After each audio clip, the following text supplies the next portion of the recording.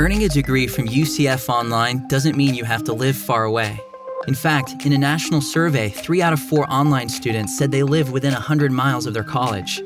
Regardless of where you are or where you want to go, UCF Online offers the in-demand degrees and student support you need to succeed. No wonder U.S. News & World Report ranks UCF among the nation's top 15 online programs for undergrads. Learn more at ucf.edu/online.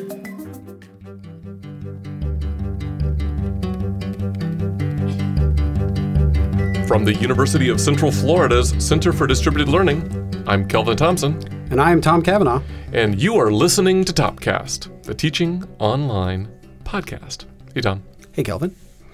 It's a fine podcast. Yeah, I think I'm subscribed. Pretty sure I am too. It's one of my regular monthly listens. Yeah.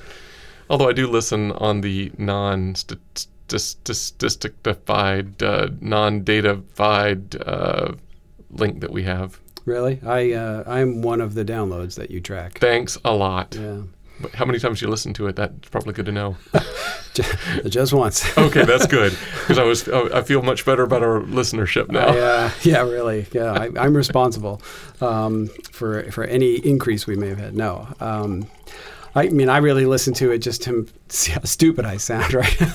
Just to see, okay, what did we say? And generally, I'm relieved. Generally, yeah. I've had that experience. You go, oh, man, that wasn't as bad as I thought it was. Right, I thought that was terrible. Of course, we have people screaming into the radio or headphones now like, yeah, that one was pretty terrible. Maybe. All right. You could write us, dear listener. Let us know what you like and don't like. Topcast@ucf.edu. All right, I heard the Dulcet Gurgles. The Dulcet Gurgles, my favorite band. Dulcet Gurgles. They've got a Christmas album coming out of some brown liquid.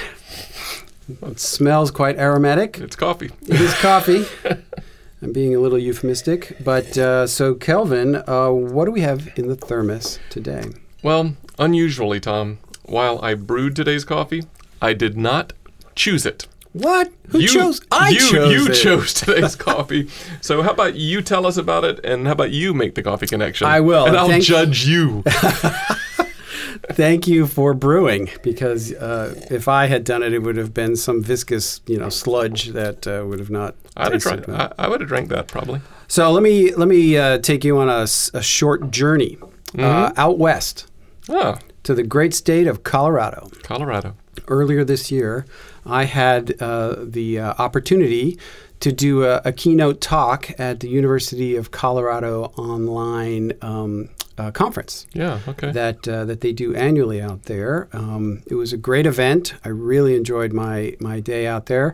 It was the Denver and Anschutz Medical Campus community that got together, and we were talking about online learning. It was our old friend Courtney Borton. Courtney's been on Topcast before. Courtney has been on Topcast and was previously the director of marketing for UCF Online, who is now at the University of Colorado. And she and her colleague, Scott Chadwick, who's Vice Chancellor for Enterprise Development, had invited me to come out there. And they treated me really well. It was a great event, great discussion, a lot of good questions after my talk. But they were so generous, they gave me some coffee. So as a kind of parting gift. And one of them I thought would be appropriate for today's topic. Do tell. It is Huckleberry Roasters, and on the side of the bag it says Huck. So I kept thinking of Mark Twain when I looked at it. But Huckleberry Finn. It's called Red Eyes Blend.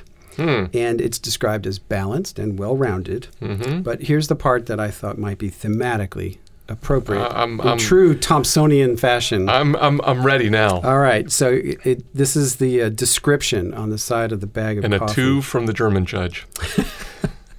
Life can be tricky. On those days, coffee shouldn't add complexity. It should make the day easier. Red Eye is our blend from when your coffee needs to be simple. No fuss, and delicious. That's what I shoot for. I shoot for being simple, no fuss, and delicious every day. Each week, our hand roaster selects a variety of coffees from around the world and blends them into a taste great straight up or with milk. Which makes you happy. It does, because I've already got mine with my milk powder in it. Mm-hmm. So, how's the coffee? Yep.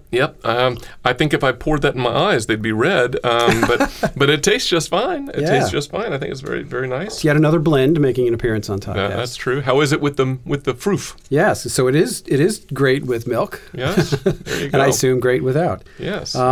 So, do you get the connection to today's episode? I do. Get the connection. I have to give you more than a 2 from the German judge. Yeah, I mean that's at least a fair to middling coffee connection. No, it's better than that.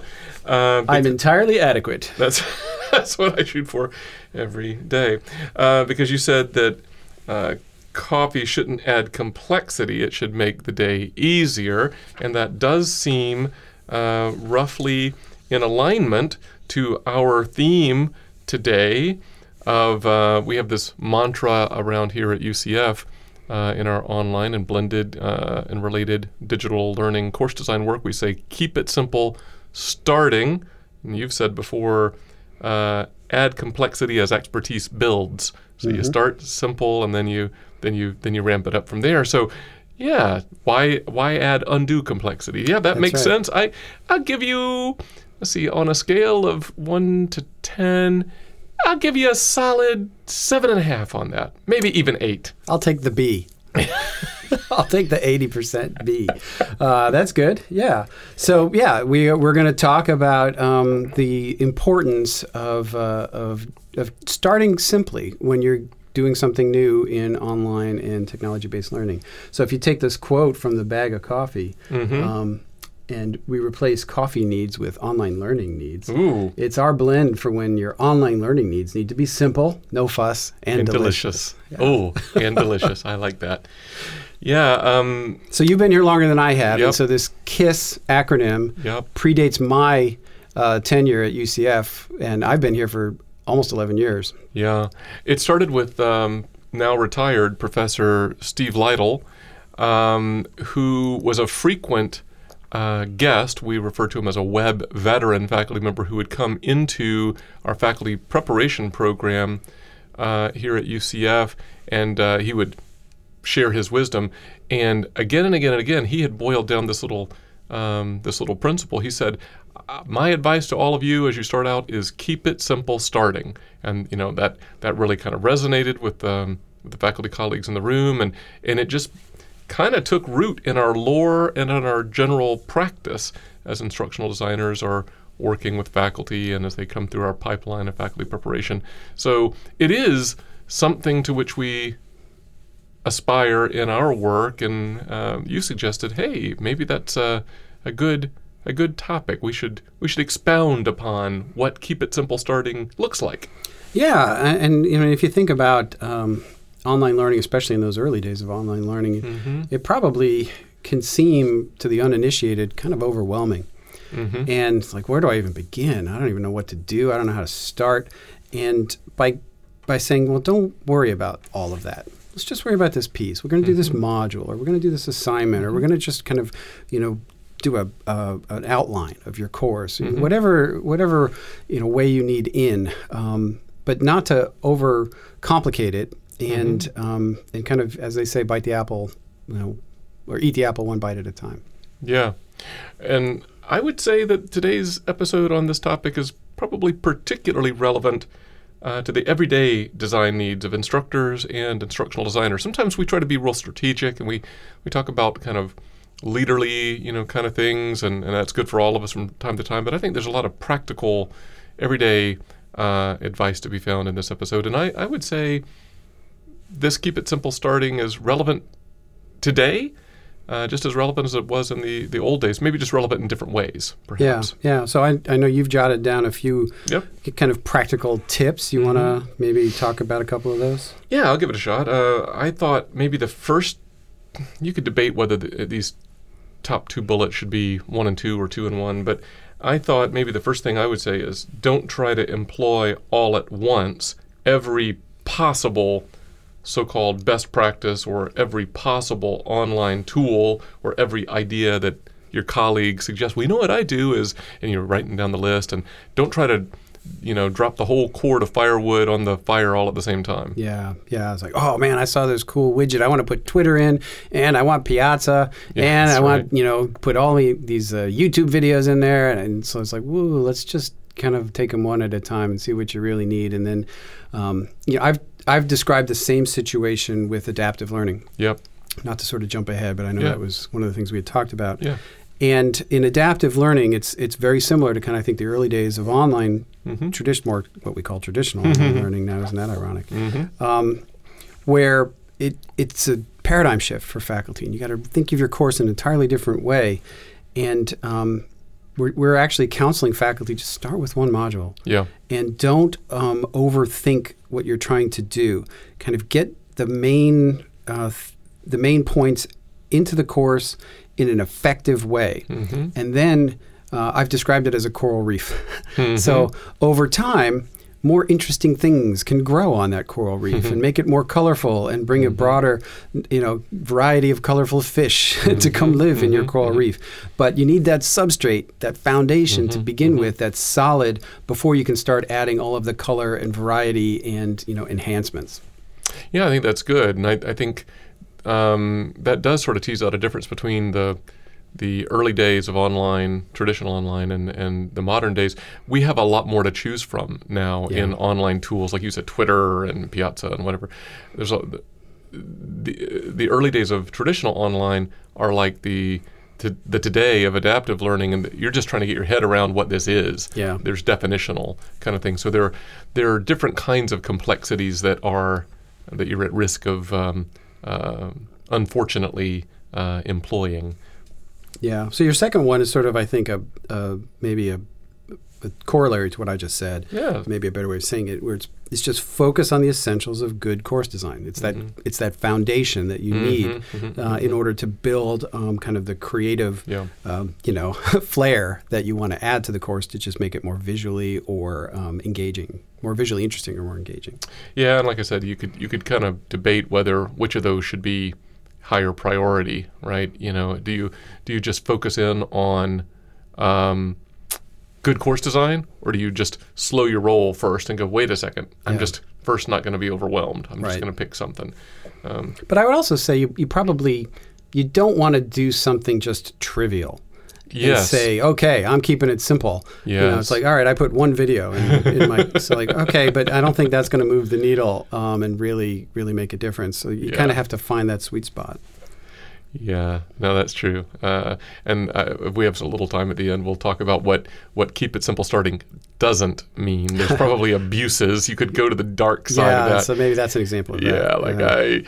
I'm going to do as little as possible. That's not the kind of simple we're talking about. Yeah, for sure. But I like the next one as well, which is simple in a different kind of way. Not simplistic, but simplifying in an elegant sort of way, and that is ensure clarity in expectations and logistical instructions, right? I sometimes advise folks in our field, faculty and instructional designers, be clear about the what, not necessarily about the how, because some folks worry that you're dumbing things down if you try to be explicit with students. Well, be clear about the what. Yeah. What you're expecting. The how, there's appropriate problematizing, right? Like, I'm not going to answer it all for you. You figure out the how. You do the hard work, but you shouldn't be guessing where you have to find your assignments, nor should you have to be guessing of like, I don't even know what this assignment is. Yeah. I always kind of describe it as, where do you want your students to be spending their intellectual energy? Yes. And if it's figuring out how to access the first module, that's a problem. It should be on, actually engaging with the material, not trying to navigate your course. Mm-hmm. I agree. A little academic confusion over wrestling with ideas and application. Well, that's a good part of the learning process. Sure. Confusion over I don't even know. What do I click? Yeah, that's probably not a good one. That's not good. The next one you have, I actually like, and I use a lot. which is the distant student litmus test. Mm-hmm. Would a student on the other side of the world understand and be able to complete what I've designed? Yeah. And that's also come up with me when I've talked to faculty about like even lecture capture, because it's really easy to privilege the students that are right in front of you in the room. Yep. And you always have to remind them, look, there are students out there in the world watching you. So you have to remember to engage with them as well. Yeah, I just got kind of a flashback to 50s television and like, eat all your food because I'm going to ship it into a plate to somebody around the world. But that's a whole different kind of around the world story. So really, design for I'm not going to say least common denominator because that sounds almost pejorative. Right. But so that everyone can get started and understand. Yeah, I think onlineness, right? And it's challenging, I think, too, Tom, because many of our institutions, not all, I'm sure, but many, we do have some students who are taking fully online courses who do live nearby in the geographic area. That is true. We know that for a fact. We do. It's certainly a case here at UCF. The great majority, in fact, live within driving distance. Now, they might be taking fully online courses because they're time shifting. They've got life obligations that make kind of the traditional hours of the university time prohibitive for them. So, but I had a conversation with a faculty member just this week where I think it behooves us to consider that students are choosing to take fully online courses for reasons. Right. And they're legitimate reasons to them, and we have to respect that. You can't get in the way of those reasons. Yeah. Okay. All right. You want to talk about the next one? Sure. I think this was your suggestion. Adopt a universal design for learning kind of orientation, UDL principles. That is, will all students, regardless of their ability or disability, be able to access and complete all the materials? Yeah, and you might ask yourself, well, what does that have to do with keeping it simple? The way I kind of come at that is that it's a lot easier to design accessible materials from the beginning, as opposed to trying to retrofit them later, which can be really complicated and expensive. Yep. So, if you're going to be adding here's a real simple example. If you're going to be adding a picture to your course, a graphic of some sort, adding the alt text at the time you do it for accessibility purposes, it takes you an extra 5 seconds, right? Yeah. But if you had to go back and find all your graphics and go into HTML tags or even find the text field after the fact, it would be this huge pain to do it through your whole course, to find all those things. So keeping it simple not only makes it easier for you to do it at that time when you're creating it, but it makes it easier for the students to consume it, especially those that might need an accommodation. Yeah, I think that's good, and including things like media, video, and audio that need transcription. Yep. To actually work from a script up front, if it's something you're producing originally, that simplifies everything, right? Yeah. The next one is, I'm sorry, go ahead. I was going to say, our colleague Eric Main at our UCF Faculty Center for Teaching and Learning, offers this sage advice. I try to just choose stuff that's already captioned. If you can, yeah. That doesn't always work. No. So I was going to say that the next one I think is very similar to the UDL I agree. idea, which is to pursue a mobile-first approach. Mm-hmm. So if you're going to design your course, if you're going to write content in your course, try to do it in a way that allows students to consume it in multiple platforms. Yep. So an example I remember listening to Ryan Seelhammer, who runs mobile strategy for us here, was talking to our faculty about is that don't make a reference in your text to, and I used to do this all the time. I'm as guilty of anybody. Don't make a reference in the text to, click on the submit button on the left, right, or click on the assignments button to the left. And I've done that a lot too. Me too. Because you think you're being helpful. Right. But now we know that students are consuming course materials in a mobile environment where this stuff's not on the left anymore. No. It's maybe in a hamburger menu, or it's down at the bottom of the page or something. So that just adds confusion. So if you kind of have that awareness as you're designing it in the beginning, you're keeping it simple in both the design side and in the consumption side. Yeah, and just to emphasize that, because I think that's such an important point, I and probably you made those kinds of written instructions because we're trying to be helpful and clear for students, but in this new mobile device world, all we did was just inject confusion. Yeah. Now, I will say that, I don't teach as often as I used to. Right. But when I did, it was back in the days before we had a lot of online learning back in those days. So we didn't really have mobile. We didn't have a lot of mobile consumption. When I did mobile learning, I just had a long extension cord on my computer. That's right. I was walking around my house with my desktop on my back. That was mobile learning. I had to walk uphill both ways in the snow. Oh, my gosh. Yeah. So, to be fair to us, I guess. That's but right. you can't do that anymore. No. Because we actually know that that is, in many ways, the preferred way to consume content. Yeah, right. And yeah, for sure. You had said when we were talking about this ahead of time, and you've touched on adaptive, but that, hey, this keep it simple starting thing is broadly applicable. As much as we talk about, fully online courses, there are other implementations that it's relevant for as well. You mentioned adaptive already, but right. Blended might be another, right? Like when I'm doing consulting on blended learning, I often quip that the integration between the face-to-face and the online components of a blended course is arguably the single biggest design challenge. So knowing what your strategy is, how are you what is it you're going to do face-to-face? What is it you're going to do online? Is it sensible? Is it predictable on the part of your students? Have you made that evident? Does the schedule reflect what's what? Does your syllabus actually call this out as a blended course and explain why? All that plays into it. How do you talk about it to students? That's one very straightforward, simple example of that keep it simple starting principle in blended, I would say. Yeah, and a lot of this is about expectations management with students, right? So I can't tell you how many times I've been asked, you probably more than me, so do I do my discussions in the face-to-face environment, or do I do them online? Right. And my answer is like, well, it's up to you. Yeah, what are you trying to accomplish? What's your personal style? What are what are your objectives? Do you want to have broad participation by everyone in the class, or do you kind of want to just have a free-flowing discussion where maybe a couple of students might dominate, but that's okay? Yep. I don't know. What are you trying to accomplish? So there's no right or wrong answer, except you need to make it explicit to the students what the expectations for the course are and their expectations. Because if you start mixing it up, that's the biggest way to sow confusion and add complexity. Yeah, I think that's right.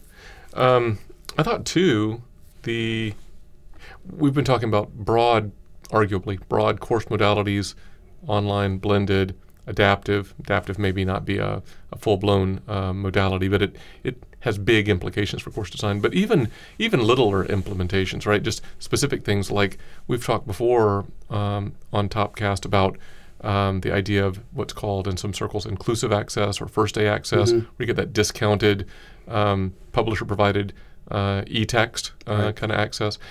Just even starting something like that, you can take it on as a huge, complex thing, or you can just kind of keep it a bit simpler. So knowing what the essentials or non-negotiables are and what the nice to have for a later day kind of thing are, being able to classify when you approach an implementation in that way, I think is probably helpful. Yeah. Don't want to overwhelm. Like as we kind of started this, the whole idea of let's not boil the ocean. Let's just take it one step at a time, and we'll eventually get there. Yeah, right. That's good. And a lot of the stuff that we've been talking about is probably really frontline instructor as designer facing, but for the instructional designers in our listening audience, this is all relevant there too. Absolutely, right? Yeah. It's how you talk to faculty. It's how you counsel them and kind of bring them along to, I always say to help them realize their vision for the course. Yes. But perhaps expand what their vision is with your own instructional design expertise, so that their course becomes greater than they even imagined it to be. And getting there doesn't necessarily mean jumping the whole gorge in one jump. Right. I don't know who said this originally, but that whole thing that we tend to overestimate what we can get done in the short term, but underestimate what we can get done in the long term. Yeah. I think that's relevant as a corollary here. Absolutely. Mm-hmm. All right, so I see the clock ticking, and I'm down to my last sort of grounds in my coffee mug. You had teased earlier about what KISS, Keep It Simple Starting, does not mean. Yeah. And so I used an example of, just putting a video in your course and calling it online. Yeah. You have some suggestions, I assume. I've got just a couple. I mean, I don't want to make you think it's going to be, earth-shattering, but just a couple things that came to mind. First, Keep It Simple Starting does not mean lack of intentional design. Like the example you gave, here's just one video, or what we might call shovelware, just kind of put the content in there, the online filing cabinet thing, whatever the easiest thing is. I'll just put my PowerPoints up and here's 3 PDFs. And, that's right. That's not real intentional. That's not real design oriented. That's not what we're talking about here. Right. They told me on that podcast to keep it simple starting, so I did. No. And it also doesn't mean, we said keep it simple starting, not keep it simple forever, right? Right. It's a coral reef. That's right. It takes years, and then it grows into this fantastic ecosystem. That's right. So it doesn't mean never iterating or never seeking to improve or never seeking to innovate. We want good growth. We should always be trying to improve, and it's a living, like the coral reef, a living organism. That's right. Your online course is. That's right. Mm-hmm. Cool. All right. Well, maybe that's as good a place as any to kind of land our plane. Land our plane. We'll keep our landing simple. Just going to jump out the door. Yeah, that's right. We're here. See ya, folks. That's as simple as it gets. Yes. All right, let me see if I can take a shot at our bottom line. Okay. So keep it simple starting, what we are calling the more positive KISS principle. Because you know the other one. We all know the other one, yeah. Not that it's profane, it's just not positive. That's right. It is great advice for instructors and instructional designers pursuing digital learning course design. Mm-hmm. Starting with the essentials and iterating over time will make for a more successful experience for all concerned, most of all, our wonderful students. That's right. I think that's right. Seems that's been my experience. Yeah, absolutely. Yeah. Cool. All right. Well, thank you, Tom. Thanks for recommending the coffee, and thanks for brewing. Hey, I'm happy to. Yeah. Thanks to Courtney, Scott, and the whole team out there at the University of Colorado for the coffee. That's awesome. Well, until next time for Topcast, I'm Kelvin. And I'm Tom. See ya.